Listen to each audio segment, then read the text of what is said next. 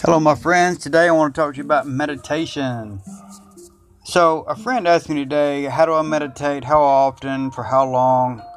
And I really had to think about this because he's coming from a background of an occultist, Crowleyite, Thalemite type situation. But when I was talking to him, I was trying to stay in the same vein as he was, but I found myself going back to the Gathas every time. And I found that in Song 8 of the Gathas, Zarathustra says that that Ahura Mazda tells him that meditation is best for man. That silent meditative thought is best for man.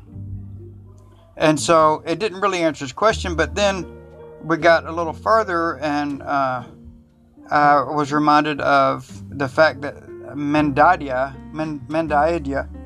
I'm sure I'm butchering the pronunciation, but it's the word in the Avestan in the Gathas that means meditate, because Zarathustra is asking Ahura Mazda, so how do we meditate on these things and bring those things to pass which we're planning or which we're wishing for, desiring?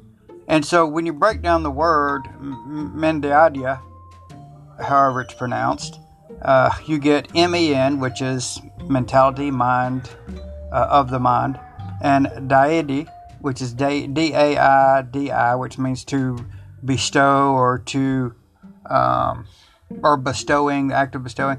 And then Y, I think it's Y-A-I, or Y-I-A.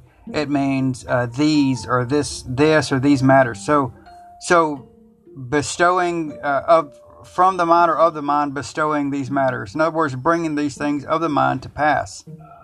So we see now that in one chapter it's talking about Ahura Mazda tells mankind, hey, for you it is best to have tushnamayati, which is silent meditation, silent meditative thought, which leads to armayati, which is perfect piety. And then you see that meditate actually means to focus in a way that you bring the mental map into existence, into physicality. And so when I told him this, he asked me, he said, well, what about, so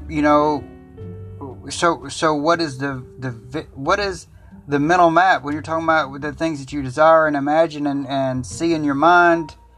What is, and of course I was reminded of another one where it says that that the Kavis and the princelings and the Deva lovers give their ox over to wrath with shrieking and hollering, so that the Kavi can gain regulation of breath. And that reminded me of something that I had embarked on a study and found that through research that the constituents of man in the soul lore of the Mazdan way, the Dhyana, which is the vision soul, is directly related and connected to the Urvan, which is the breath soul. So breath, control of the breath, regulation of breath, actually causes divine visions, ecstatic visions, etc. So we know that if you hyperventilate, for example, through regular, deep, quick breaths, then you will, you can pass all the way out. Kids have played it for years, the hyperventilation game. But when you do that, you have a few seconds, and you wake up having dreamed for, it seems like, hours, right? You get a whole story in your head from a few moments of ecstasy or out of the bodiness. And so we see that regulation of breath, or irregulation just by hyperventilation, but either way, regulation or slowing the heart rate and the blood pressure down by shallow, slow breathing and holding the out breath, we see that we can change the way that our mind works, the way the thought processes work, and actually give ourselves an opening where a bridge to the other world, or to Menoi is created, so that God can show us a thing. I think it makes sense if you think about Zarathustra having his visions. He was at the water's edge. He was gathering water for the festival, I think it was, and so you know that he was heaving the water and, you know, drawing the water out, get out of breath. So why couldn't it have been a hyperventilation thing that caused that ecstatic out of body, laying the body aside, I think it's called in the Avesta, where he laid the body aside and was present in the house of song in pure white light, so bright that he cast no shadow. And so it was really neat to go down those roads again today and visit those concepts of meditation and silent meditative thought and the vision soul being connected to the breath soul.